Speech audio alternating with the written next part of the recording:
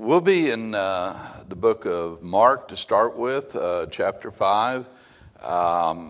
We're going to read some verses again that Brother Kenneth read a few weeks ago, but we're going to look at it hopefully from a different direction.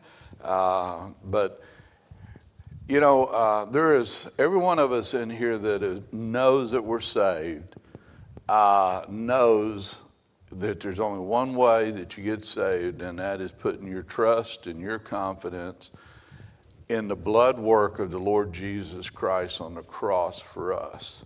That he was God the Son, and not just the Son of God, that he was 100% man, so he could be tempted in all ways, and yet because he was 100% God also, he never succumbed to that temptation without sin.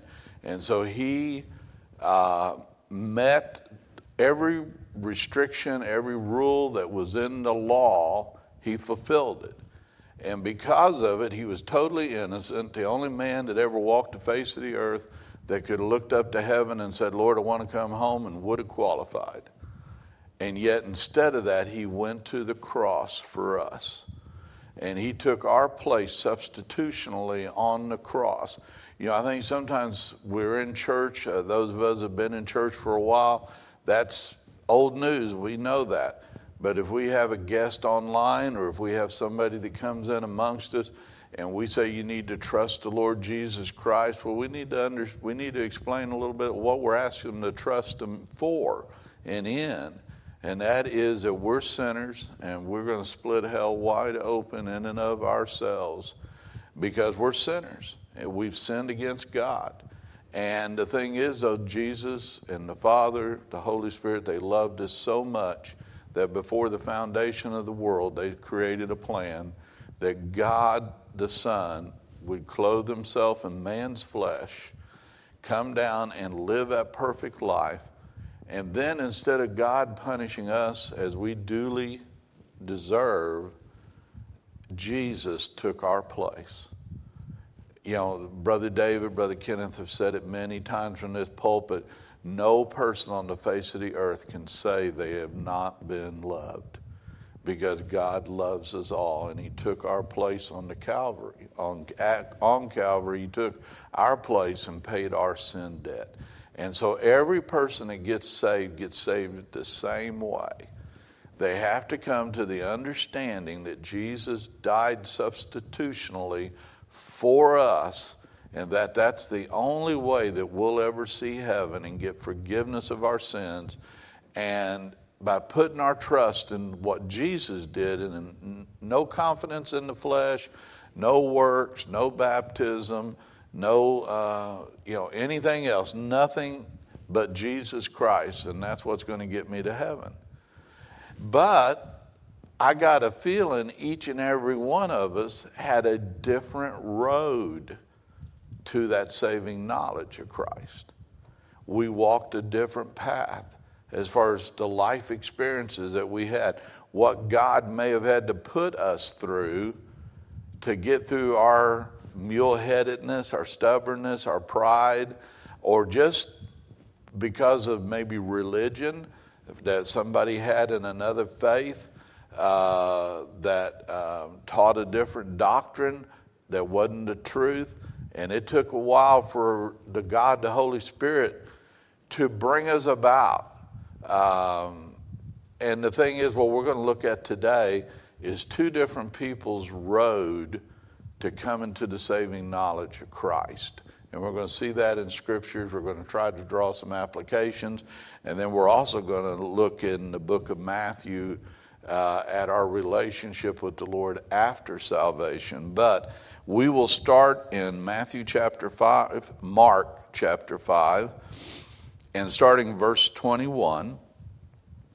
And when Jesus was passed over again by ship unto the other side, much people gathered unto him, and he was nigh unto the sea. And behold, there cometh one of the rulers of the synagogue, Jairus by name. And when he saw him, he fell at his feet, and besought him greatly, saying, My little daughter lieth at the point of death, and I pray thee, come and lay thy hands on her, that she may be healed, and that she shall live. And Jesus went with him, and much people followed him and thronged him. And a certain woman, which had an issue of blood 12 years, and had suffered many things of many physicians, and had spent all that she had, and was nothing better, but rather grew worse. And when she had heard of Jesus, came in the press behind, and touched his garment. And she said, If I may but touch his clothes, I shall be whole. And straightway the fountain of her blood was dried up, and she felt in her body that she was healed of the plague. And Jesus, immediately knowing in himself that virtue had gone out of him, turned about in the press and said, Who toucheth my clothes? And his disciples said unto him, Thou seest a multitude thronging thee, and sayest thou, Who touched me? And he looked round about to see her that had done this thing. But the woman, fearing and trembling, and knowing what was done in her, came and fell down before him, and told him all the truth. And he said unto her, Daughter, thy faith hath made thee whole. Go in peace, and be whole of thy plague. And while he yet spake, there came from the rulers of the synagogue's house certain which said, Thy daughter is dead. Why troublest thou the master any further? As soon as Jesus heard the word that was spoken, he saith unto the ruler of the synagogue, Be not afraid, only believe. And he suffered no man to follow him, save Peter and James and John, the brother of James. And he cometh to the house of the ruler in the synagogue, and seeth the tumult, and them that wept and wailed greatly. And when he was come in, he saith unto them, Why make ye this ado, and weep? The damsel is not dead, but sleepeth. And they laughed him to scorn. But when he had put them all out, he taketh the father and the mother of the damsel, and them that were with him, and entering into the damsel where the damsel laid, and he took the damsel by the hand, and said unto her, Talitha cuma, which is being interpreted, Damsel, I say unto thee, arise. And straightway the damsel arose and walked, for she was of the age of 12 years. And they were astonished with great astonishment.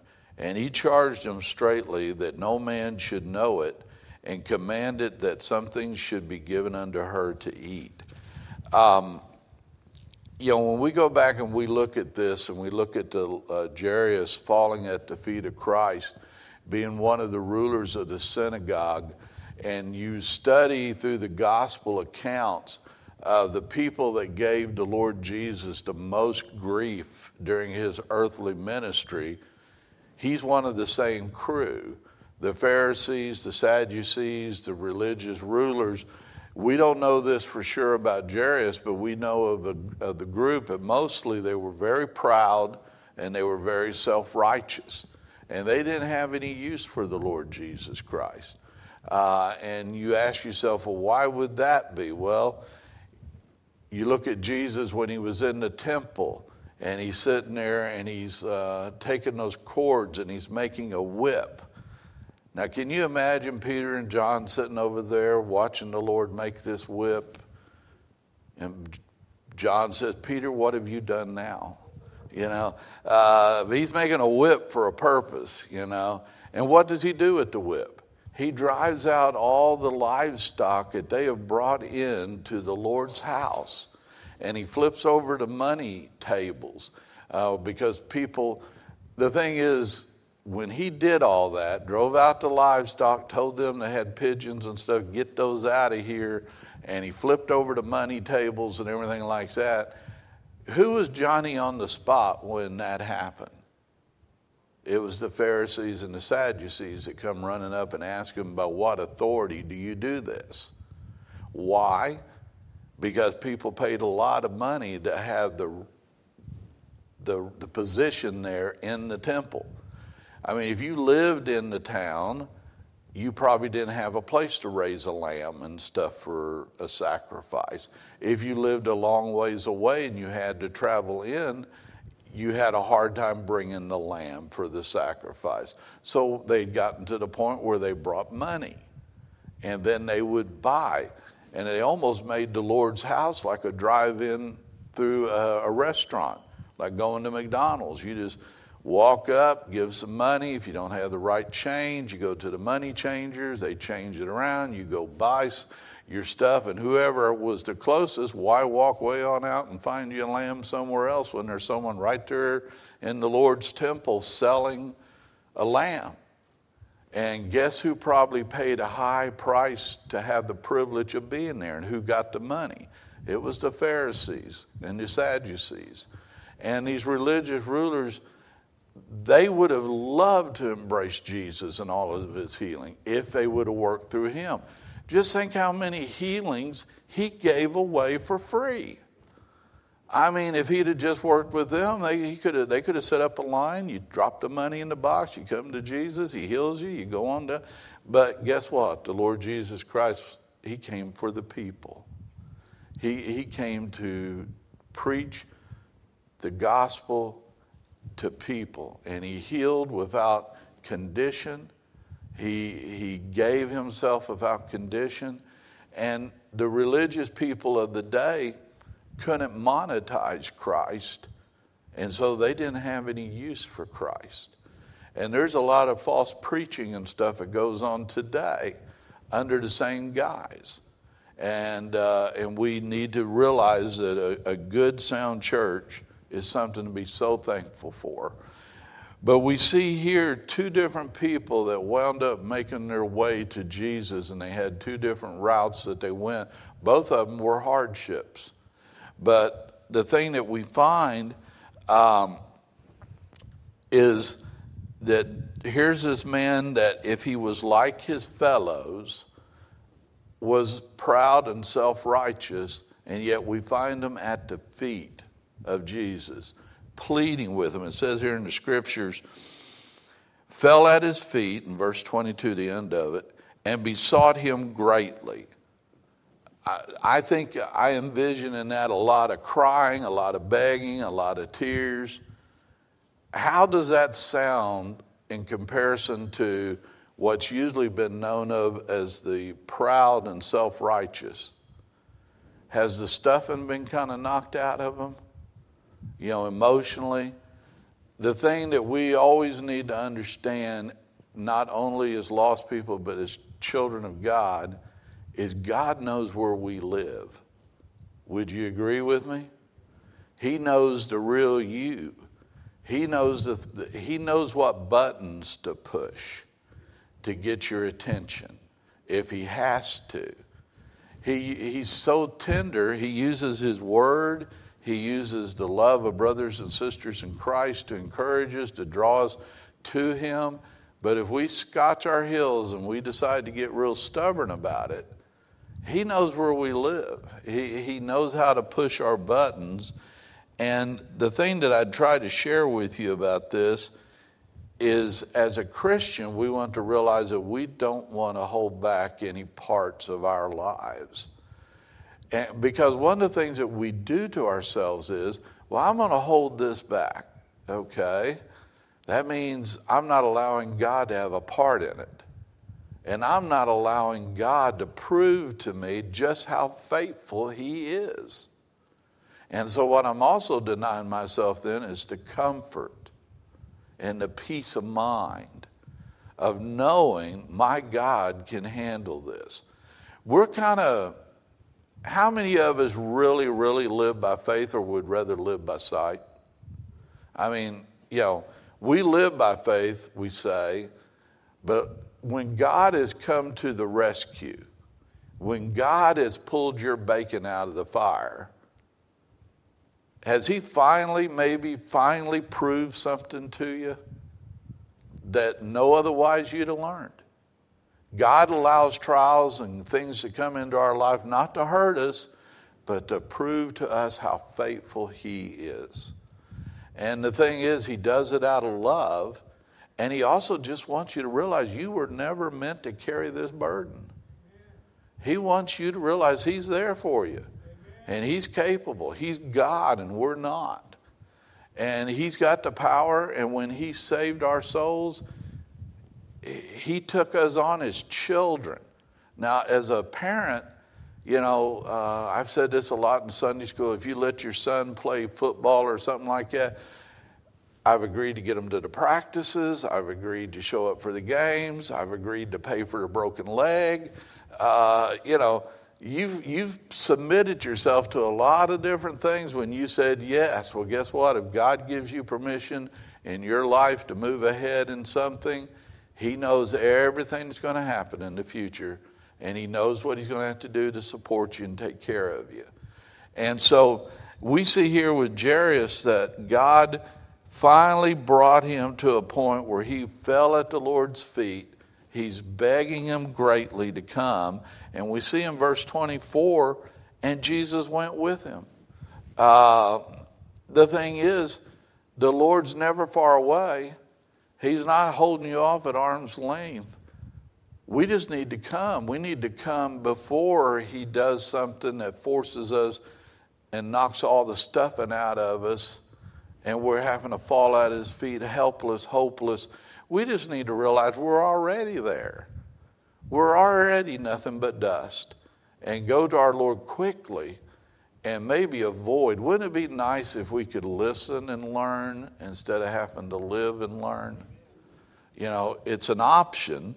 It's a choice. And the Lord loves us too much to let us live without his peace. And so he's likely to bring something into your life that humbles you to the point that you'll depend on him, forced to depend on him maybe.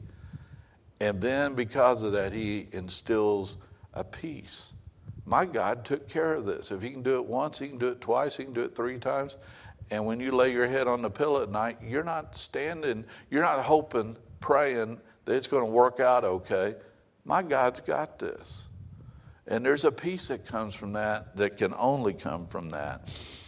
So he goes with them, and along the way, a lady who also has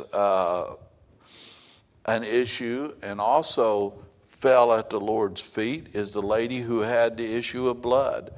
And Jesus, she comes to Jesus and believes that if she can just touch his clothes, she'll be healed.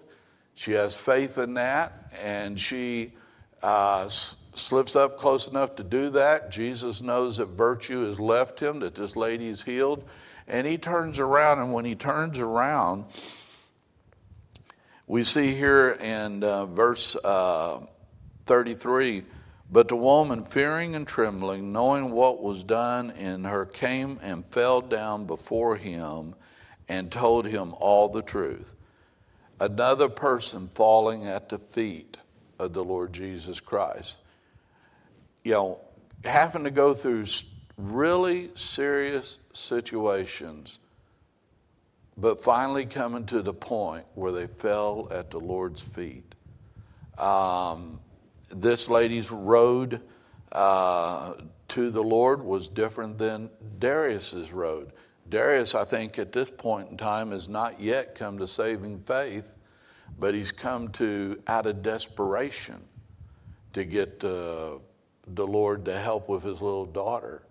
But the lady here, she knew in her heart if she could just touch his clothes, she'd be healed.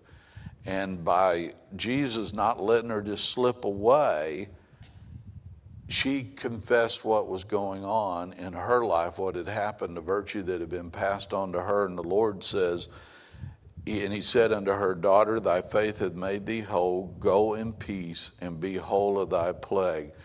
It's important to acknowledge what the Lord's done for us.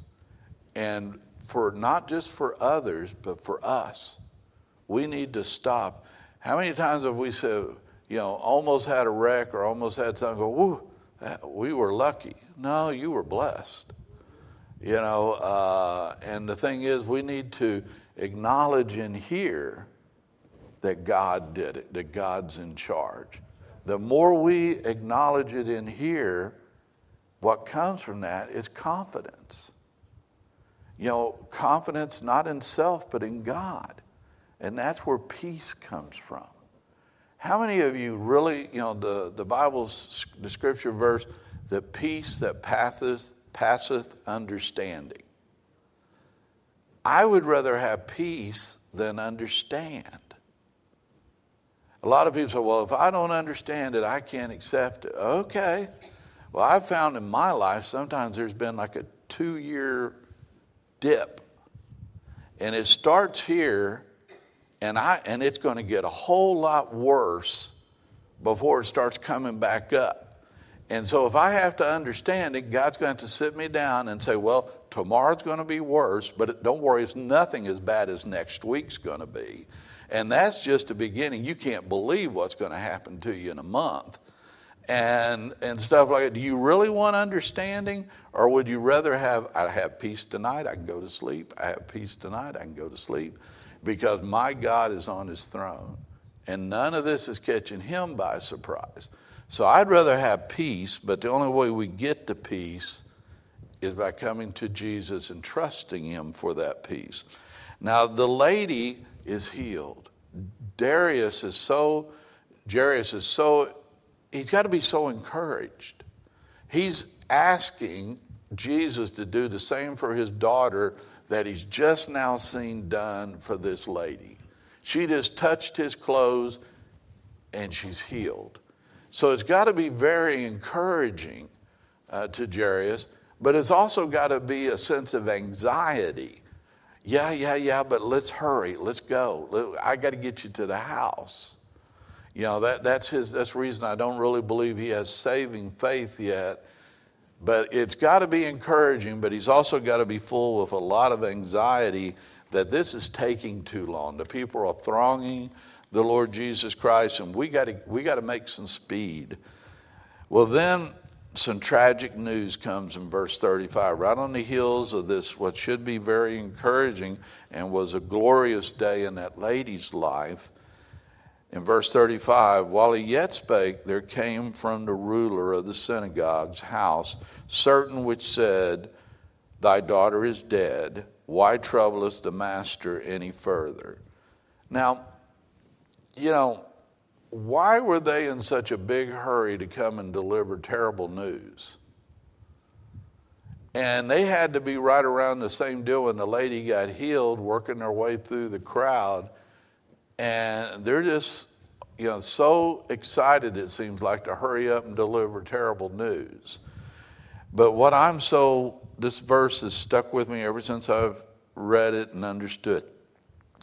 Verse 36, talking about our Lord. As soon as Jesus heard the word that was spoken, this man's heart had to be just crashing. It had to just be melting in his chest that his only child, his little daughter, had died. But as soon as Jesus heard the word, in other words, he didn't make him go through a season. He didn't let him sit there and digest it. God the Comforter, in this case in the form of Jesus Christ, God the Son, he saith unto the ruler of the synagogue, be not afraid, only believe. That's really where it all comes down to. Are you going to have to fix the problem, or do you have a Savior that can fix the problem? And can you trust him? Can you turn it over to him? Will you turn it over to him? We move on to verse 39. And when he had come in, he saith unto them, why maketh ye this ado, and weep? The damsel is not dead, but sleepeth. And they laughed him to scorn. Now, I think about this. Think of Jairus to begin with. He has gone out and just totally threw his pride away, begged the Lord Jesus Christ to come with him. The Lord Jesus has been willing. Along the way, he sees this lady healed, and she confesses what she's been through and that she's been healed. Then he gets this terrible news, and the same Savior, the same one that healed this lady, told him, don't fear, just believe. And so they come to his house, and everybody's wailing and weeping and making ado, as the Lord says. And, Jairus has got to be of two minds. He don't doubt that these people told him his daughter's dead, but he's also got Jesus saying, don't fear, just believe. And so he's got to be, but his wife, bless her heart, she's got to be in total shock. They've already, she was probably with her daughter when her daughter passed. The people have been wailing and crying and everything, and she knows her daughter's dead. And the Lord shows up and tells them, why do you make such an ado? She just sleepeth. I mean, I can't imagine the shock that lady was going through. And so the Lord Jesus Christ clears everybody out. And he says, and then the thing that also is amazing to me, these people knew about Jesus. He lived in that area. He'd already been through their towns. He'd already done many, many miracles, and yet they laughed him to scorn. Think about that. And then you wonder why people mock us for following the Lord Jesus Christ. If they'll laugh in their day and time after seeing all the healings and everything like that, and they'd laugh at the very Savior himself, you don't have to be surprised when they make fun of us. And so just expect it. Guess what? They're lost, and they're acting like they're lost. We need to have mercy and pity and concern for their souls. And we'll only be able to overcome their mocking of us by the grace of God and still witness like we should. But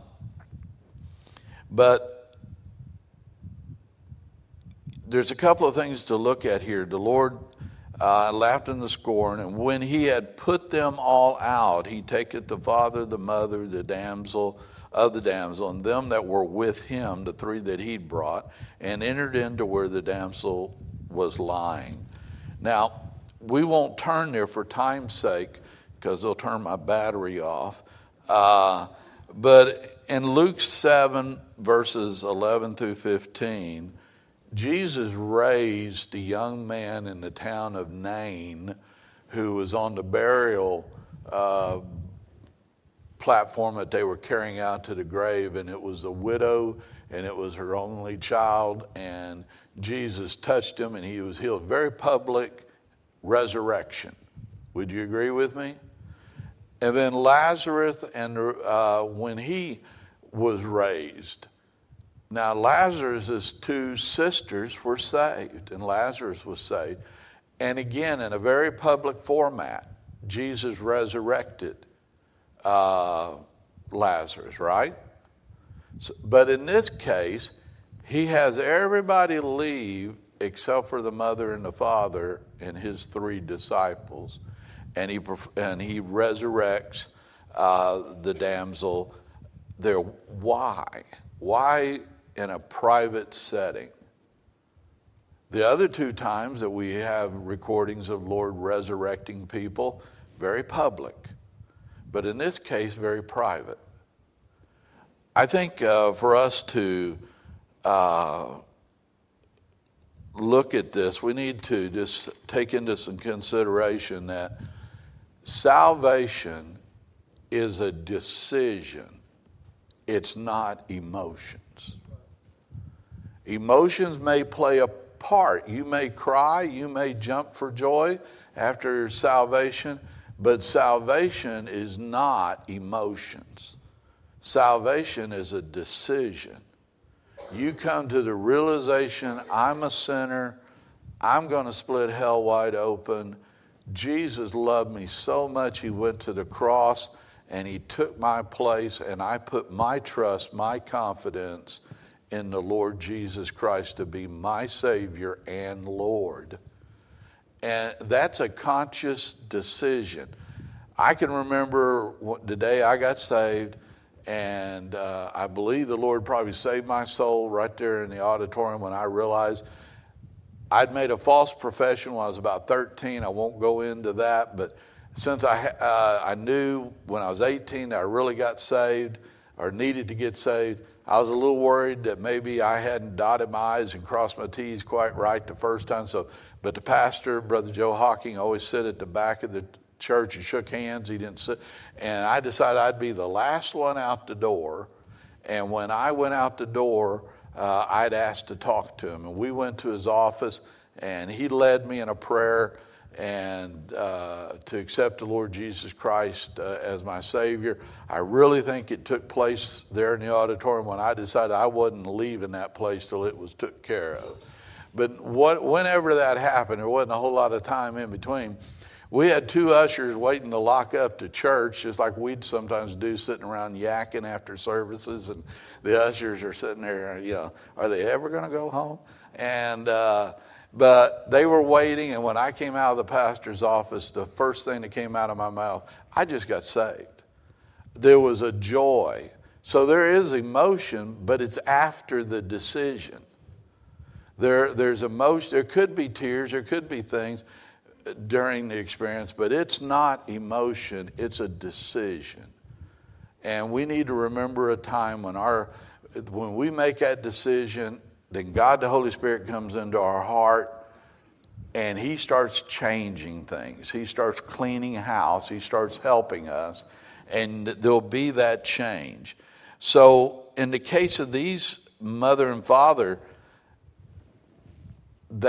and the damsel that got resurrected, you think of the emotional roller coaster Jairus and his wife have just been through. I mean, they have just been through an emotional roller coaster. If he had raised her from the dead and then just walk off, I don't know if they'd have ever got saved. They knew he could heal, but I think what it needed was that private time. And what I'll share with you as Christians as we go and try to witness with people, we need to find a place that the person who's hearing feels at ease, feels comfortable, in case he wants to ask questions that he may not want to ask around just a big crowd of people. Church is a great place to get saved. It's a warm, loving place. Well, that's the reason we give invitations, and it's open for all that know they need to get saved. But if you're witnessing one-on-one with somebody, if they can be in a place where they feel at ease, they can ask questions, they can think about what you're saying, what the scriptures are saying, because no one gets saved apart from the Word of God. It's the Word of God that brings conviction into our hearts. And so they need to think about it so they can make a decision to accept the Lord Jesus Christ as their Lord and Savior. And then the emotions may be everywhere. It may be joy. It may be hugging you all over the place. Some people just don't show much emotion. But when we witness, we need to do like the Lord Jesus, I think, did here. He got the turmoil out of the way, and he sat down with them, and he raised the girl from the dead, and it gave the parents some one-on-one time with the Lord Jesus Christ. Go with me, if you would, to Matthew chapter 11. And I won't be long. I'm running a little long, but that's okay. They haven't turned my battery off yet.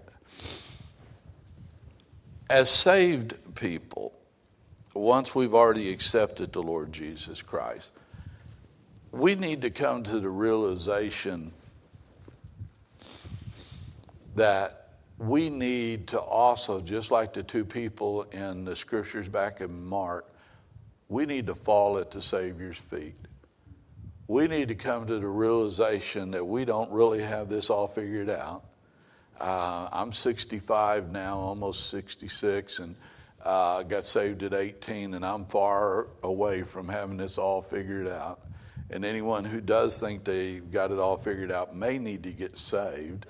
The thing is, we're so undone, And we need the Lord, and we need to be so close to the Lord, and we need to be at his feet.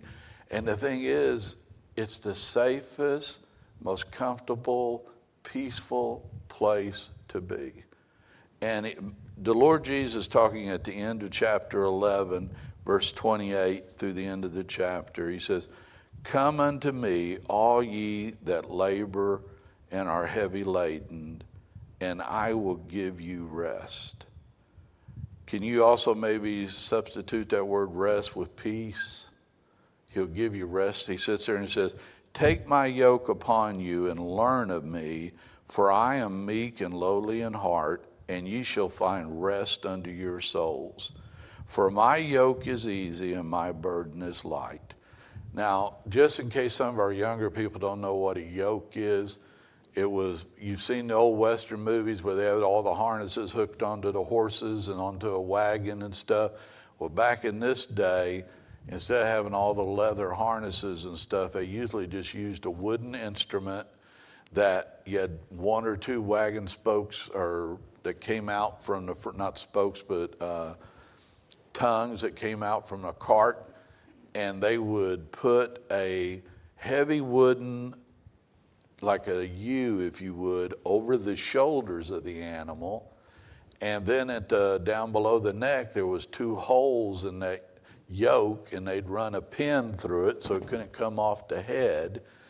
And then the animal, be it an ox or whatever, would push into that wooden deal with their shoulders and pull the cart or pull a plow, however they wanted to do it. But that's what a yoke is. And the Lord Jesus Christ has said, "Come unto me, all ye that labor and are heavy laden, and I will give you rest. Take my yoke upon you." Now, in verse 28, it says, "Come." Verse 29, the first word is take. This is humility on our part. We got to come to Jesus with the issues of our life. In fact, we just need to come to him with our life. And then we need to take his yoke. Now, if we're hooked up into the yoke and it's the Lord's cart that we're pulling, who's steering? It's the Lord that's steering. Can you think of a better, safer place to be than in the Lord's will for your life and letting him guide? And he sits there and he says, "Take my yoke upon you and learn of me, for I am meek and lowly in heart, and ye shall find rest unto your souls." I tell you what, life is complicated. Life is full of ups and downs. If you're not going through something right now, it's just a matter of time. And the thing is, having peace in your soul, having rest in your soul is available. But it's not if we're stiff-necked. If we're depending on self, it's a very undependable source of strength and leadership, wisdom. We can study all we want to study about economies, everything else. We do not know what's going to happen tomorrow. But our Father does. And he loves us. He's proved it by sending the Lord Jesus Christ. We're going to have a word of prayer and one verse of invitation. If nobody comes, we'll call it quits then. But if you need the Lord Jesus Christ as Savior, come and let us share from the Word of God how to know him. If you need to pray and realize that you need to turn some things of your life over and take on, come to Jesus, just like these two people had to fall at his feet.